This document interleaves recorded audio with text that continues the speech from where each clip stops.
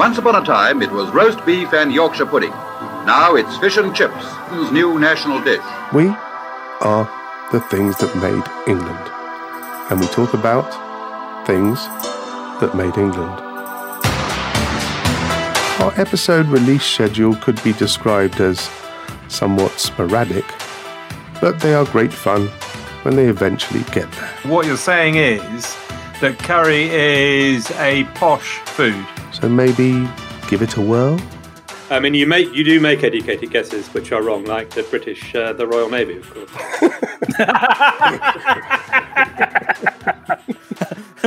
Well, that's an informed and studied opinion, David, on my part.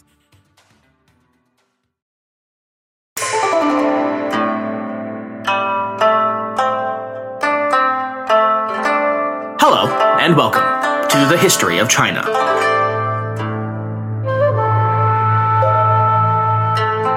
Episode 233, The Great General Zhu Shou's Ultimate Party Yacht River Cruise.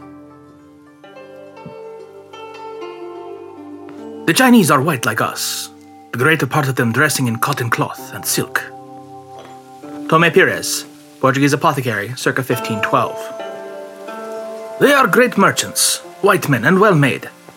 Their women are very beautiful, but both the men and women have small eyes, and the men's beards contain only 3 or 4 hairs and no more. Duarte Barbosa, Portuguese scrivener and pastor, circa 1512.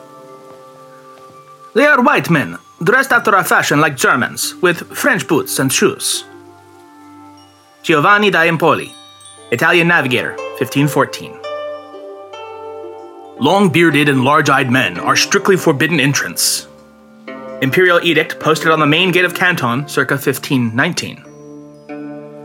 These are petty sea pirates, sent by the great robber falsely. They come to spy out our country. Let them die in pillories as bandits. Sentencing board hung around the heads of captured Portuguese sailors, 1522. In October of 1518, an imperial edict was promulgated, stipulating that the heroic General Zhu Shou, on account of his valorous services to the Ming Empire during the campaigns against the Mongol warlord Batu Mongke, was to be granted the high rank of duke and a stipend of 5,000 dan, or about 300,000 kilograms of grain per year, which he could then resell or store away at his pleasure. Though the court's grand secretaries were exasperated at this order of promotion, they were unable to deter the will of the Zhengde Emperor, who insisted. And thus it was carried out. General Zhu Shou was created the Duke of Zhenguo, and his annual rewards summarily approved. The high officials of the imperial court in Beijing were so displeased at this, not because Zhu Shou had not fought against Batu Mongke, nor that he had not at least nominally succeeded against the Mongol menace more substantively than any commander in living memory. Rather, they rolled their eyes at this awarding of a duchy upon the great general because Zhu Shou quite simply did not exist. The heroic general, defender of the realm, who just so happened to bear the imperial surname Zhu, and the given name Shou, meaning long-lived, was, in fact, the alter ego of the Zhengde Emperor himself, who in all of his 27 years seemed to love little more than playing a rousing game of make-believe. That September, Zhengde returned to his epic party pad at Xuanfu, which he'd begun notably referring to as his home, much, again, to the feudal consternation of his ministers. Late that month, he set out yet again on a quote-unquote inspection tour along the northwest frontier, taking him more than 400 miles from the capital. Geiss writes, quote, "The Grand Secretaries no longer knew whether he even saw the court documents sent to his headquarters, or who issued Zhu Shou's orders.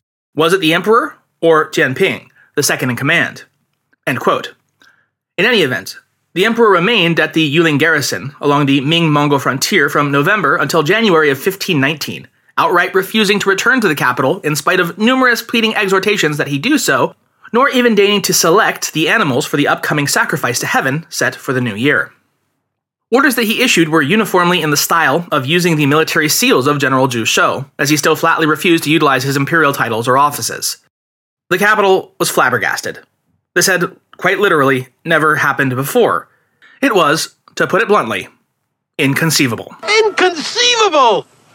In all, the sacrifice to heaven, scheduled at dawn on the first day of the new year, February 11th, 1519, had to be delayed by more than a month as the emperor and his retinue slowly made his way back toward Beijing, all the while stopping to hunt, party, And, yes, that's right, pick up hot chicks. When he finally arrived at the altar just outside the capital walls, he rode up with his cavalry escort, performed the ritual in military attire, and then immediately turned around and went on a hunt in the Nanhaize Imperial Park just south of the city. You can just see him rolling his 27-year-old eyes at the sheer inconvenience and lameness of it all these old geezers making him do this boring thing. Well, his time back at the capital would be, surprise, surprise, very brief yet again. After just 20 days, he was making preparations to go on yet another imperial inspection tour, this time to the south. He wanted to go first to Shandong and then Nanjing. Quote, "The Grand Secretaries objected. The Minister of Rights protested. Court secretaries and censors petitioned him to abandon the idea. He ignored all of this and still planned to leave on 18 April. End quote. Still more officials submitted petition after petition for him to not go. More than 100 in all in the 5 days between April 13th and 18th alone. So Zhengde had the ringleaders of the protests arrested, and then ordered more than 100 other meddlesome and annoying officials to kneel in front of the Wu Gate of the palace for 5 days straight, from dawn until dusk.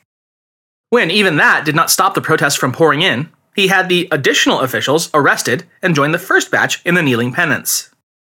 When even that did not stop the whining, he had every single killjoy official involved in the protests publicly flogged. Why were the ministers so insistent that he not leave the capital? Were they really just a bunch of joyless olds who hated fun? Was stodgy old ritual propriety really that important to all of them? Well, yeah, but in this case, no. They actually had a very, very good reason to insist, even at the risk of their own bodies, that their sovereign stay put.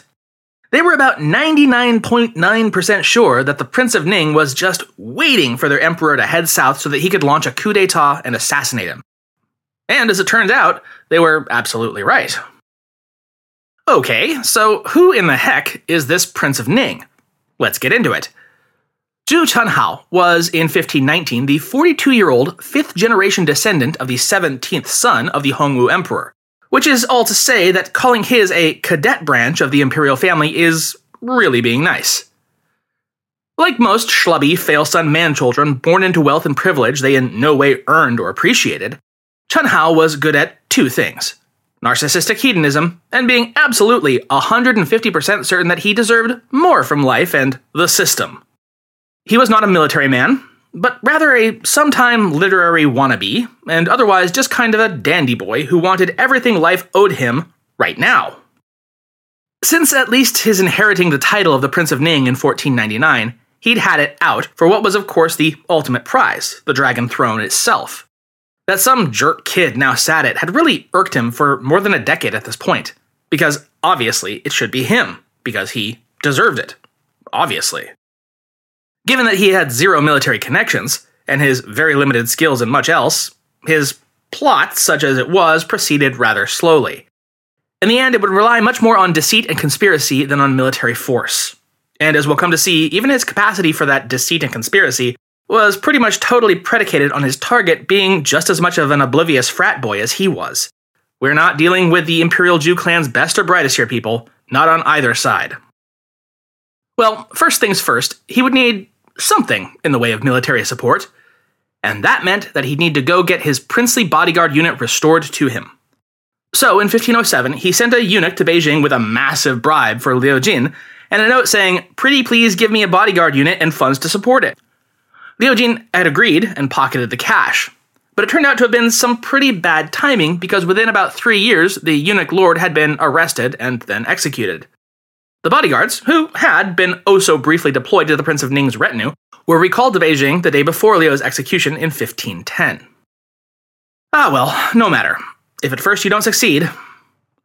The prince's next attempt was in 1514, this time going through the newly installed Minister of War, who owed Ning a favor. And now the prince was cashing in that chip.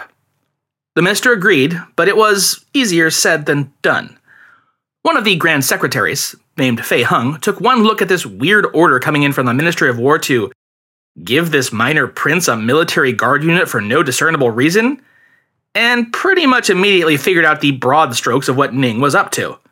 Fei Heng flatly refused the order, thus earning the Grand Secretary the prince's eternal enmity. As it would happen, this time, Ning had a workaround. He had inroads with the emperor's former favorite companion, Qian Ning, who was still pouting over having been sidelined by sultry soldier guy Jiang Pin, the emperor's favorite musician, Cang Xian, and several palace eunuchs with axes to grind. Together, they devised a plan to get around pesky old Secretary Fei's refusal. Quote, they knew that on 9 April 1514, Fei Heng would have to be absent from the Grand Secretariat in order to grade papers from the palace examination and to prepare the final list of successful candidates. It had been arranged that the prince's request for the restoration of his bodyguards would be presented that day and forwarded directly to the Directorate of Ceremonial. In this way, the Grand Secretaries would not even see the document until after the edict had been issued. End quote. And just as an aside here, I don't know, this seems really like one of those weird loopholes that really ought to have been closed a long time ago. Sort of like the concept of the pocket veto or the filibuster. It was obviously never intended to work that way, and yet here we are. The scheme, as it happens, went off without a hitch. By which I mean it immediately triggered dozens of red flags up and down the ministries, and objections were raised to the emperor. But Zhengde just waved them all off as being nothing more than mean rumors against the prince, good old cousin what's-his-face. Now, to be clear, the capital officials raising eyebrows and concerns about the intentions of the Prince of Ning's were by no means solitary. By this point, even the local officials way down south in the prince's home base of sleepy pastoral Jiangxi, well, they had also been positively lighting up the official channels with charge after charge leveled against the obviously treasonous conspiracies that the Prince of Ning was oh so slowly pushing into place.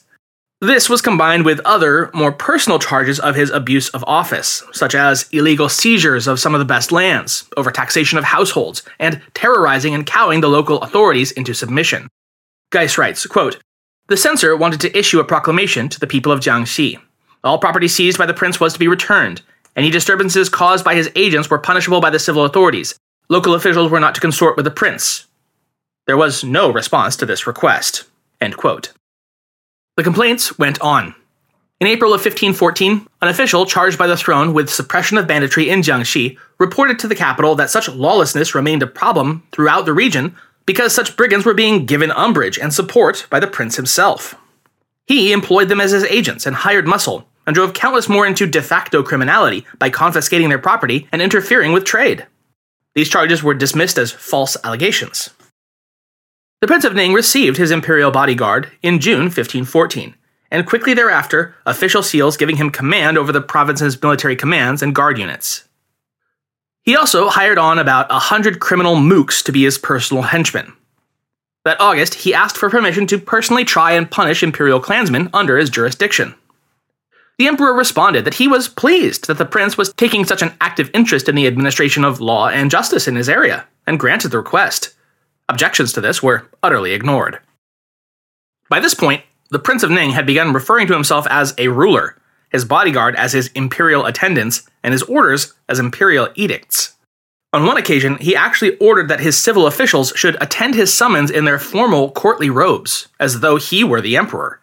It was only when the governor slapped him down by telling him that that would be absolutely improper and refused to do it that he pulled back on that last one. Reports of this egregious, outlandish, absolutely treasonous behavior were promptly dispatched to Beijing. No action was taken. James Geiss is just as flabbergasted and dumbfounded at the sheer monumental incompetence of the Zhengde Emperor as basically everybody else who reads and writes about him. And it shows. He writes, quote, for some reason, the Prince of Ning remained above suspicion. What was deemed treasonable behavior in other princes was overlooked in him. Late in 1514, the grandson of the Prince of Lu, who was an accomplished archer, was falsely implicated in a case of treason, convicted, and made a commoner. His crime was skill in archery and talent as a field commander. Yet the Prince of Ning, who was issuing orders as imperial edicts, remained untouched. End quote. There is no explaining any of it, because it is utterly inexplicable. Also in 1514, he very nearly exacted his revenge on the Grand Secretary who had denied his earlier bodyguard request, Fei Heng. Fei managed to narrowly avoid assassination while on his way back to his home in Jiangxi. A judicial intendant who reported the prince's treason to Beijing in 1515 was nearly poisoned and then kidnapped and tortured near to death by the prince's agents for his transgression and loose lips. Through all this, the Prince of Ning continued to build up his military forces in anticipation of eventually leading a military campaign to unseat the Zhengde Emperor. Even so, he also continued to attempt to secure the throne by non-violent means. Namely, he hoped to wheedle his own son in as the de facto heir apparent, given that the emperor had no living progeny of his own, and seemed in rather less than a rush to produce any more. He sent bribes to Qian Ning in 1516 with a request to this effect, but it, along with his proposal to move into the Forbidden City, was stopped by provincial officials. More reports were made, yet the throne remained utterly unresponsive. Still, the prince was realizing that sooner or later, one of these charges was probably going to wind up sticking, and then it was all over for him. His only hope was to make a move before that happened. In the fall of 1517, he sent spies to Beijing to report back to him on conditions in the city, while continuing to quietly marshal his forces. His trusted advisors urged him to be patient and cautious. He could not afford to look like he was preparing for a rebellion at this stage. Instead, they urged, he should simply wait for the emperor to die, and then, when the capital was in confusion, waltz in and declare himself the new emperor. I mean, after all, the emperor is barely even in the capital, and he's constantly exposing himself to all kinds of crazy dangers. One of these days, probably pretty soon, he's definitely going to bite it. And that seemed like a pretty good bet. But you know what was better than a pretty good bet? A sure bet. What if we don't just wait around for the emperor to adventure himself into an early grave? What if we were to help him along? First, though, a little well-earned revenge. In October of 1518, the bandit troops under Ning's command commenced with a murderous raid against the district city in eastern Jiangxi, where Fei Heng had retired with his family. Quote, the members of the Fei clan took refuge from one of Ning's bandit armies in the district seat, but the bandits broke down the city gates, looted the city, and dismembered many of Fei Heng's relatives. Fei Heng barely escaped. No official inquiry was made into the incident. End quote. It took Fei himself making a direct plea to the court to finally prompt Beijing to dispatch an official to investigate. That official, named Sun Sui, was appointed as the new governor of Jiangxi, and charged with getting to the bottom of and rooting out this lawless banditry, but also to prepare for the possibility of an uprising. Because again, even though the emperor refused to see or hear what his eyes and ears were telling him about the Prince of Ning, the rest of the court wasn't nearly so blind or deaf. By the spring of 1519, Governor Sun had sent no fewer than 7 reports back to the capital, informing the imperial courts of the Prince of Ning's blatant treason, and repeating over and over again that he was definitely going to rebel, and soon. To which Zhengde once again stuck his fingers in his ears and said, I can't hear you, la la la la la la la. And so, here we are, again, back in 1519, with the emperor wanting to go on a tour of the south and his ministers getting beaten to death, protesting that he shouldn't, because that horrible Prince of Ning is definitely waiting for you to do that so he can totally murder you, why can't you see this? What would it possibly take to break Zhengde out of his Fantasyland bubble? Evidently, it would take his BFF. That's right, smoldering soldier boy Jiang Pin, realizing that his arch-rival Qian Ning was totally in on the Prince of Ning's plot, and that by exposing it to his bestie, the emperor, he could totally get rid of his nemesis forever and have Zhengde all to himself. As such, in February 1519, Jiang Pin realized that the time to act was nigh. Qian Ning had pulled a bamboozle on the emperor by convincing him to approve the Prince of Ning's request to allow his eldest son to take part in the sacrifices at the ancestral temple, and to have that order written out on special colored dragon paper. This special paper was super special, because it was only supposed to be for communications with the protector of the state. Now, the protector of the state, or Zhenguo, was charged with acting in the emperor's stead if he were incapacitated for any reason. Ipso facto, if the emperor were to find himself coming down with a sudden case of mortality, the Prince of Ning would be duty-bound to skip on up to Beijing and take charge, because of the special paper. Well, Jiang Pin had figured all this out. It wasn't hard for anyone, except the emperor himself, and figured that he could short-circuit this conspiracy of dunces by forcing the prince's hand into moving early. First, he, along with his partner, court eunuch Zhang Yong, raised doubts with the emperor about Qian Ning's motives in all this. Why was he so obsessed with the Prince of Ning? Praising him all the time, real super obviously saying how devoted and faithful he was all the time? It was pretty weird, right? I mean, obviously, you already knew all that because you're the emperor, so why is he always saying it? It kind of seems like he's mocking you, doesn't it? Is he calling you stupid? I think he might be. Why in the world would he dare mock you and think that he could get away with it, Your Majesty? Zhengde did not like the idea of being mocked. And pretty much as soon as the idea was incepted into his brain that he did a total 180 on his favoritism of the Prince of Ning. The prince's main ally at court, the eunuch Zhang Rui, quickly saw which direction the wind was suddenly blowing and totally flipped. I mean, he spilled just all the beans on Ning to a certain censor who knew a guy who knew the emperor. This time, finally, the document couldn't be suppressed or lost by Qian Ning, and it found its way directly into the hands of Zhengde. Qian tried desperately to gaslight his way out of the situation when confronted by Zhengde, claiming that the censor who presented the evidence was clearly just trying to stir up drama within the imperial family. But Zhengde was finally having none of it, and gosh darn it, he was going to get to the bottom of this situation, or his name wasn't General Zhu Shou, heroic defender of the realm. So Zhengde sent a report to his grand secretaries, asking them to look into this matter and advise him on what he should do about it.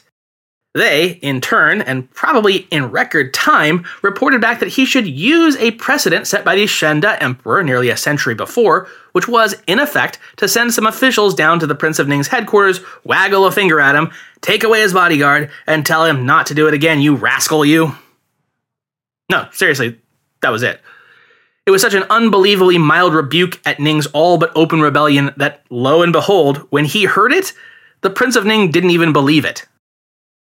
On July 9th, 1519, while Ning was hosting a banquet in honor of his birthday, a spy reported in from Beijing telling him that the word on the street was that the emperor had finally gotten wise to his plot and was totally sending officials down to arrest him. Because, of course, that's what people thought was going to happen. Because that's the obvious, logical response to treason and rebellion. Operating on that very reasonable assumption, Ning excused himself from the birthday feast and convened an emergency meeting with his cronies. Everyone agreed that he was definitely about to get arrested, and so they needed to act now. So it was decided that tomorrow, when all his officials gathered to formally thank him for the banquet, he'd announce his plans to rise against the Zhengde Emperor and then see who supported him. And anyone who didn't could be very conveniently killed then and there. The next day came, and the officials gathered, surrounded rather conspicuously and ominously by several hundred of Ning's personal guardsmen. He then made a truly shocking announcement that, actually, the Zhengde Emperor was a fraud, a phony, not of the imperial line at all. You see, that dastardly eunuch trickster Li Guang had, way back in the day, tricked the Hongzhi Emperor into thinking that Zhengde was his son, when he was actually no more than a commoner. So, see, he's not really the emperor. But hey, don't take my word for it, he went on. Have you seen the Empress's edict that she totally sent out that ordered Ning to punish the fraudster emperor? Have you seen it? Well, I totally have. Gentlemen, I have in my hand this list of names. Well, Governor Sun Sui was having none of this obvious chicanery, and asked point blank to see the supposed edict. Well, I mean, I don't have it literally with me right now. Can't you just take my word for it? At which point, Sun accused the prince of treason, at which point the prince's bodyguards moved in and dispatched him and anyone else who didn't immediately agree that they had totally seen the imperial orders from the empress. Yep, I saw it. Didn't you see it? I saw it twice. The rebellion of the Prince of Ning was totally on. But things didn't exactly start out on the right foot. For one, the next day, when he went to make an offering for the success of his campaign, the altar table cracked and broke in half right in the middle of the ceremony, and the sacrifice fell onto the ground. Yikes. That doesn't seem to bode very well. Moving on. When his army reached its first major test, the city of Anqing, they put it under siege for 10 days, then tried to storm it, miserably failed, and called the siege off. Well now, this wasn't going nearly as easily as he'd thought it would. If they couldn't even manage this, then just how in the heck were they going to take on something bigger and better defended, like the southern capital Nanjing? Meanwhile, the imperial governor of Jiangxi, the eminent statesman, noted general, and respected Neo-Confucian philosopher Wang Yangming, had been rallying his banners and assembling a loyalist force to deal with this would-be usurper. He'd actually managed to successfully trick the Prince of Ning's forces into substantially delaying their offensive toward the southern capital by circulating rumors that a massive imperial army straight from Beijing was marching on the prince's headquarters, Nanchang. This had allowed Governor Wang additional time to assemble more troops to face off against the rebel prince. As the Prince of Ning wailed futilely against the outer walls of Anqing, General Wang composed a plan and launched into action against the rebel lord. He would strike directly at Ning's command center, Nanchang, which he had learned was only lightly defended thanks to the prince taking the vast majority of his forces with him on this campaign. Thus, Wang planned to storm Nanchang, and then, with that under his control, press northward to the Yangtze River.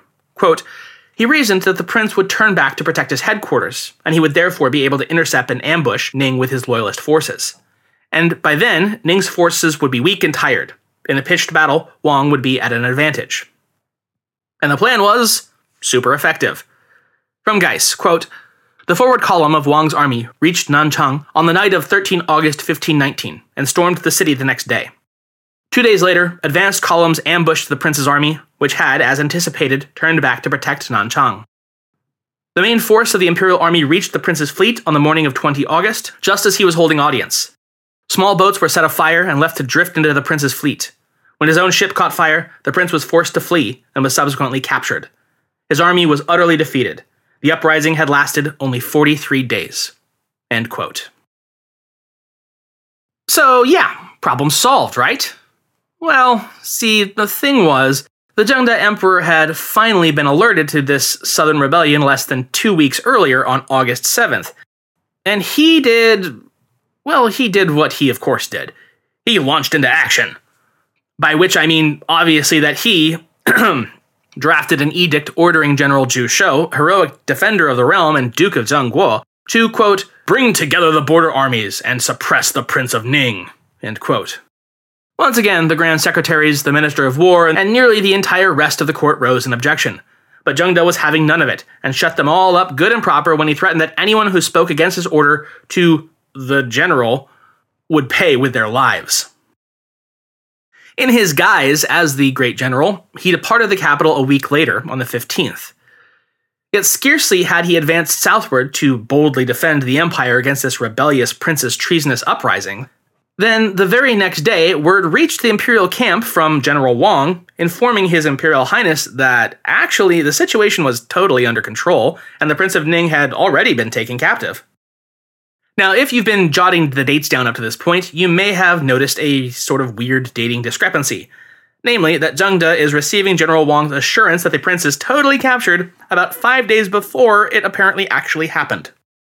It's a bit of a head-scratcher, but near as I can tell, Wang Yangming had by that point already determined that the prince was already spent and all but in his grasp.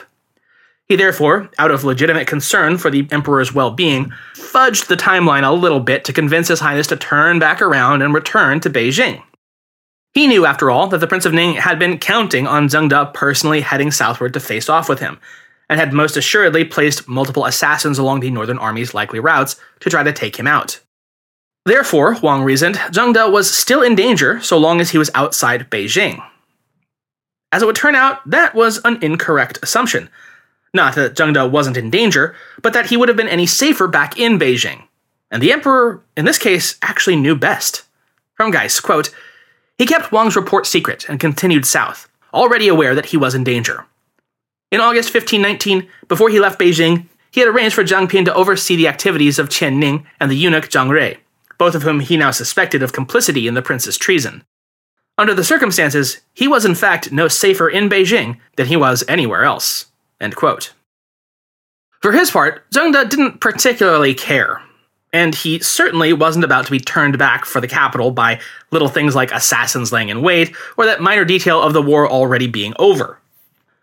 And so he just pocketed the report and kept it a secret, while continuing onward toward greater fame and glory. Later that September, the imperial entourage arrived at the Grand Canal port city of Linqing, about 175 miles south of the capital. And there it would be forced to stop for nearly a month. You see, Zhengde had planned to take with him on campaign his favorite concubine, Lady Liu, but she had shortly before the scheduled departure date taken rather ill and couldn't travel. As such, she sent the emperor off with her personal hairpin for him to give to his messengers when the time came for her to ride out and join him.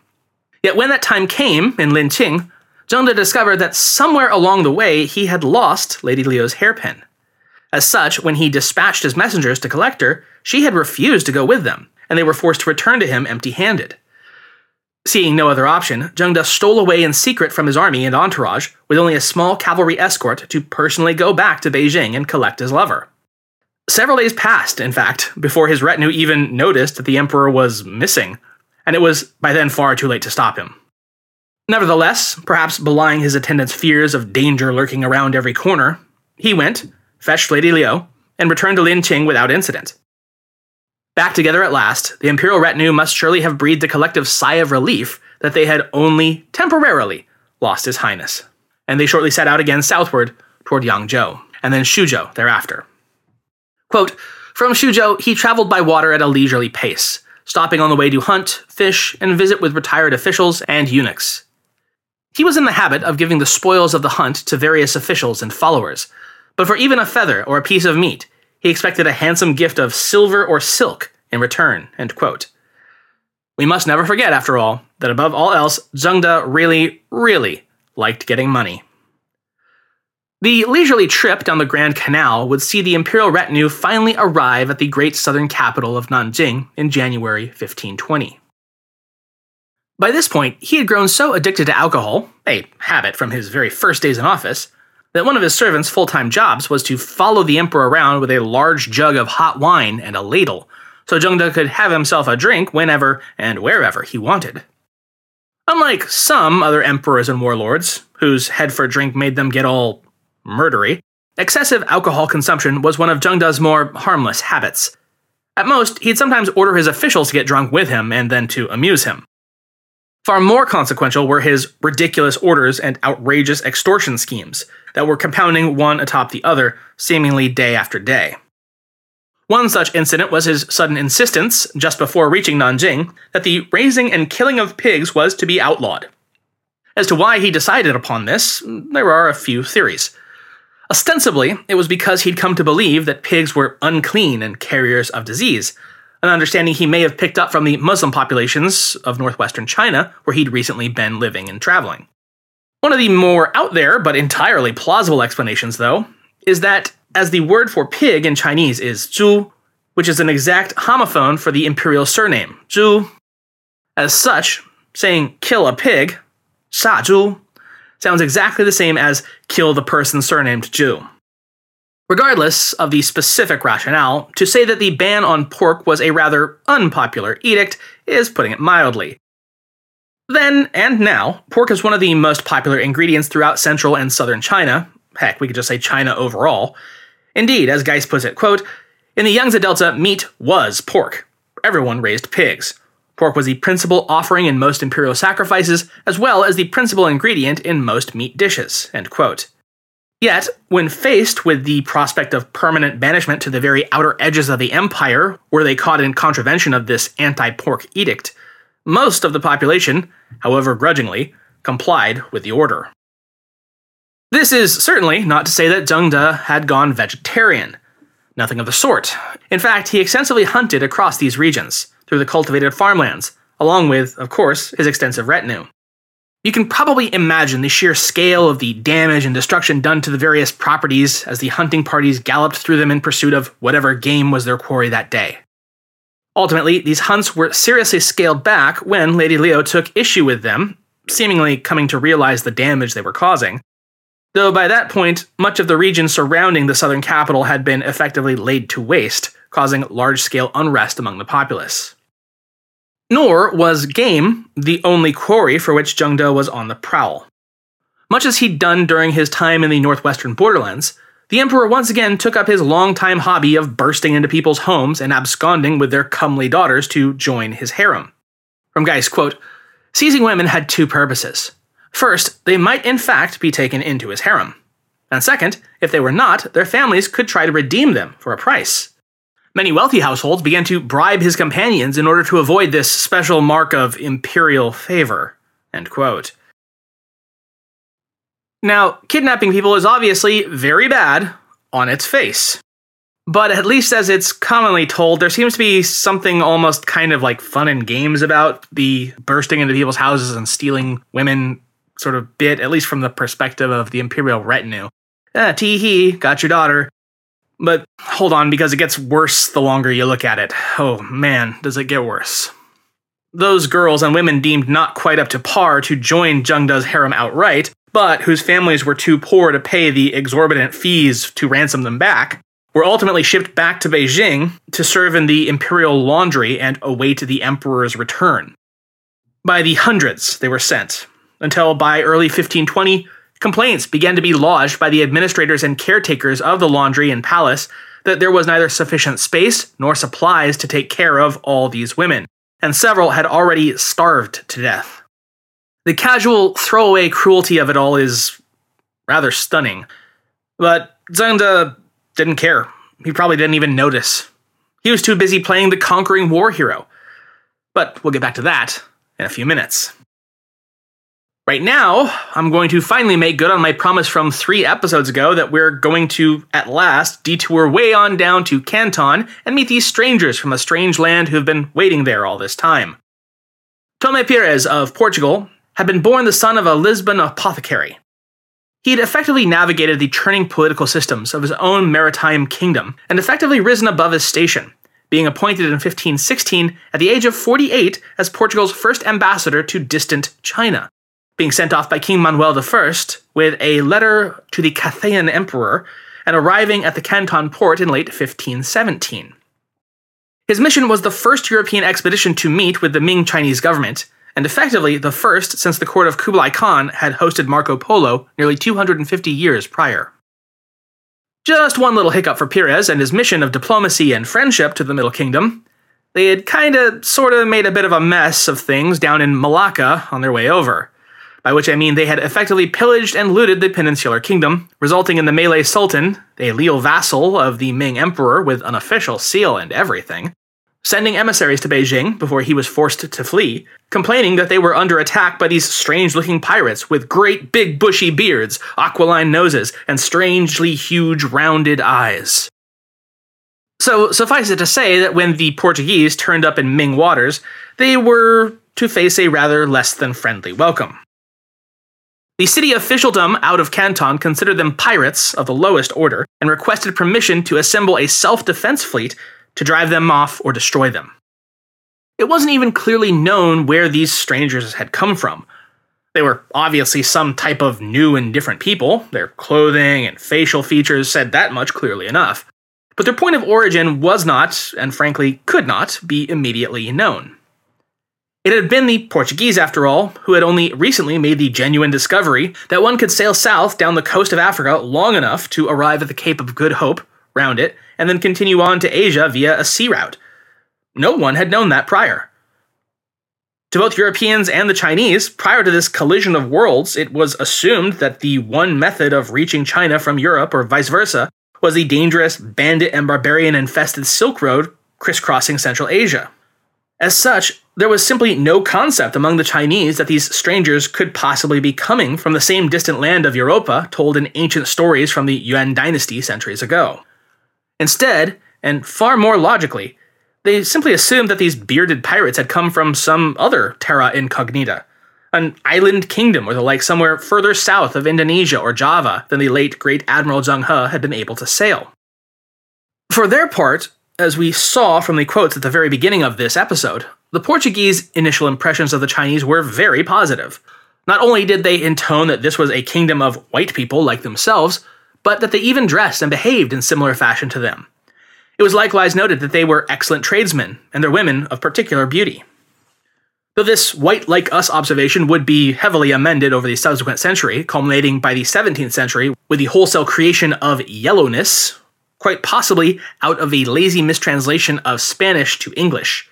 Briefly put, in his book Becoming Yellow, Michael Keevak laid out a very compelling case that the appellation of yellowness to Chinese and East Asians generally traces largely back to a particular scribe in England eliding the meanings of rubio, meaning fair or blonde, and ruby, meaning ruby red. Further, he then translated blanco, means white, and rubio, both as yellow for some incomprehensible reason. Thus, Spanish descriptions of the northern Chinese as being fair white people was in a stroke rendered as yellow and red people. The actual translated line put it that the Cantonese were brown people, while northern Chinese were more, quote, yellow, like unto the almonds, or Germans, yellow and red color, end quote. All this apparently because someone skipped Colors Day in his Spanish class. When presented with Pires' request for an audience with the emperor, the Ming officials looked through the records and confirmed that they had no record of any such people having offered tribute to Great Ming at any point in the past. As such, they had no right to petition the throne, and the Ministry of Rights refused to receive the embassy. In early 1518, the ministry recommended that Pires and his pirate fleet be ordered, and then, if necessary, compelled, to leave Canton and vacate Chinese waters. In the meantime, probably correctly intuiting that the sizable delay in getting an affirmative response to his request for an audience, combined with the hard stares from everyone in the city, likely didn't add up to anything good being about to happen, Tomé Pires enacted Plan B. B, of course, standing for bribery. Quote, someone had bribed the eunuch in charge of Canton's maritime affairs and secured permission for the embassy to proceed north. End quote. I wonder who that someone could be. In May of 1520, the party reached Nanjing, where Zhengde currently sat and enjoyed the spoils of his glorious victory over the Prince of Ning. Somehow or another, and knowing Zhengde, it was probably once again had quite to do with a fair amount of money changing hands, with the most likely culprits being Pires' Muslim merchant companion, Hoja Asan, slipping the proper monetary lubricant to Jiang Pin to arrange a formal imperial introduction. Pires secured permission for his group to continue northward to Beijing, where they would await the emperor's return and then be able to formally meet with him. And so, off they went. Okay, now that we're back at Nanjing and in the presence of Zhengde, let's finish it off.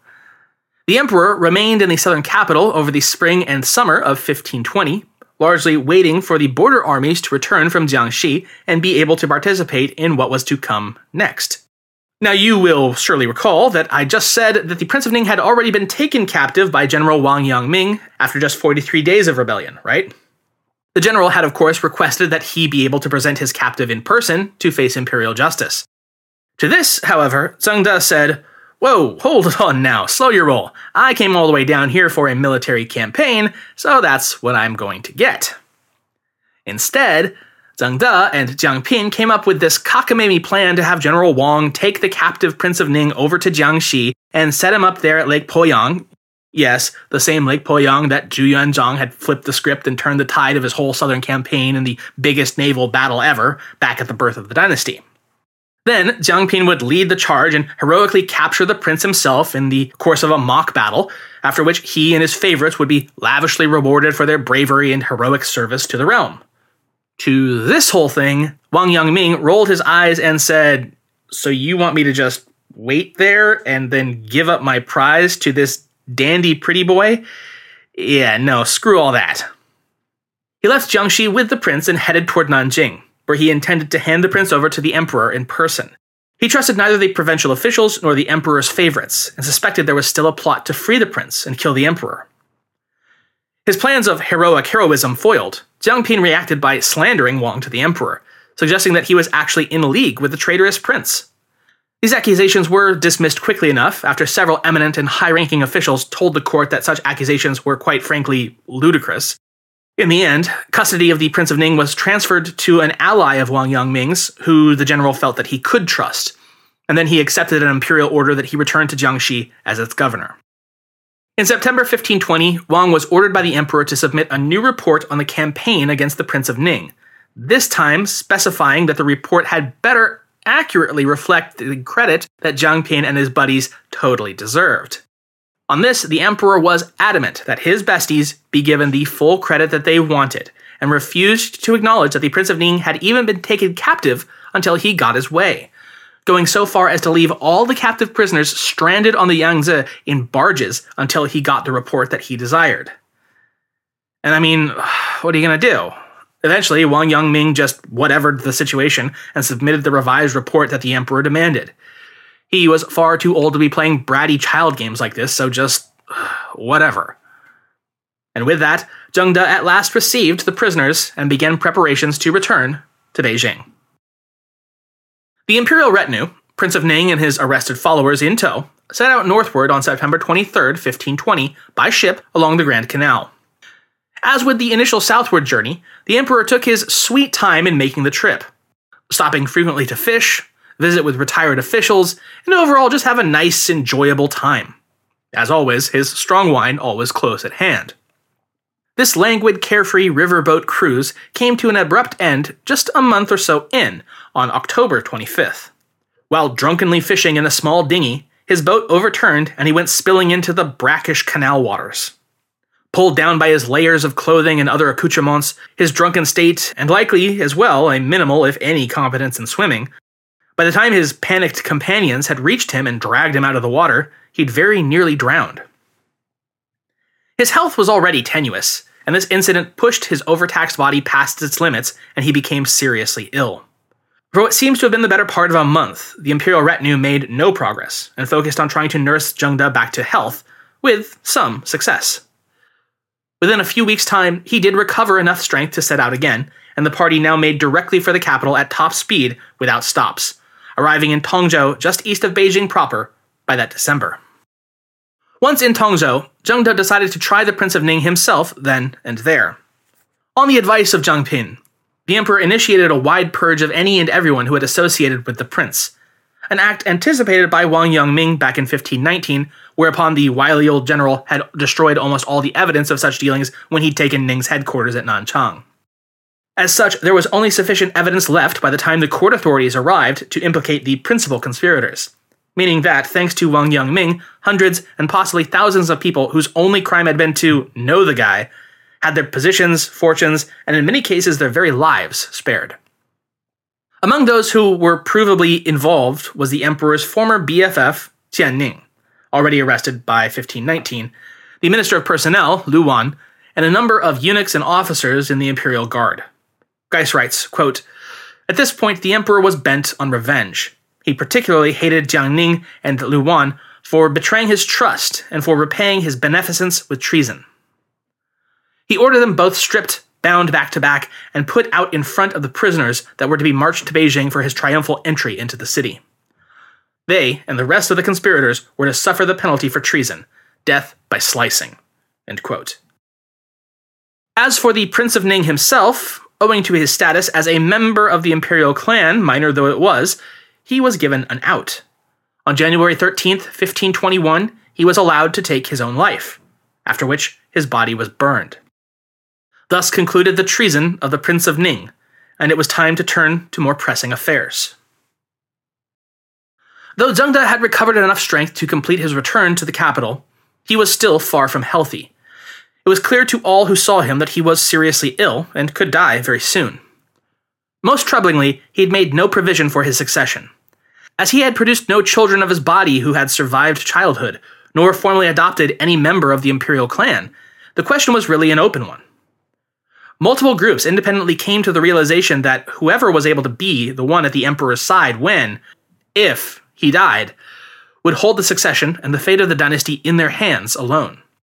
Jiang Pin, of course, wanted the emperor to return to his party pad up in Shanfu, a desire shared by Zhengde himself, who considered the northern garrison his true home. For Jiang, this would put him in the perfect position of being the guy who got to decide the next emperor. That plan was unmade, however, when Zhengde's strength failed him again, and he agreed at last to stay in Beijing for a while to recuperate before he traveled again. Thus, the emperor left Tongzhou on January 18th, 1521, and rode into the imperial capital for the first time in years, and what would be the last time.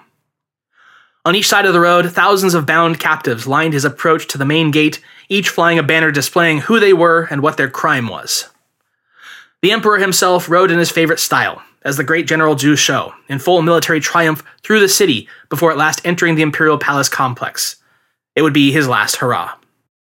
3 days later, he collapsed while performing the sacrifice to the altar of heaven and had to be carried back into the palace.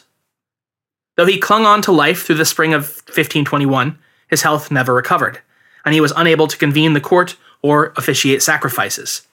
Nevertheless, he still made no provisions for the succession. Jiang Pin planned to remain at the emperor's side night and day, and then, when the time came, used the emperor's death to install his own choice, the Prince of Tai, as a successor. And he came very close to succeeding, even forging a decree that gave him direct command over the border troops currently stationed within Beijing. But as luck or fate would have it, he was not present when the Zhengde Emperor slipped away on the night of April 19, 1521, at the age of 29. The only people present were 2 eunuchs from the Directorate of Ceremonies, who wrote his last words, quote, "I am afraid I won't get over this sickness. You two and Zhengde, tell the directors of the Directorate of Ceremonies to come and see me. Whatever happens, report to her ladyship, Empress Dowager Zhang, that she should work out pressing matters of state with the Grand Secretaries. This is important. None of you eunuchs is at fault. I am the one who ruined the affairs of the empire." End quote. By the time the directors arrived at Zhengde's chambers, he'd already died.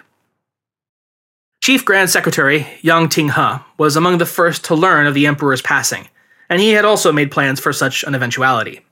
On the morning of April 20th, he was ready to act.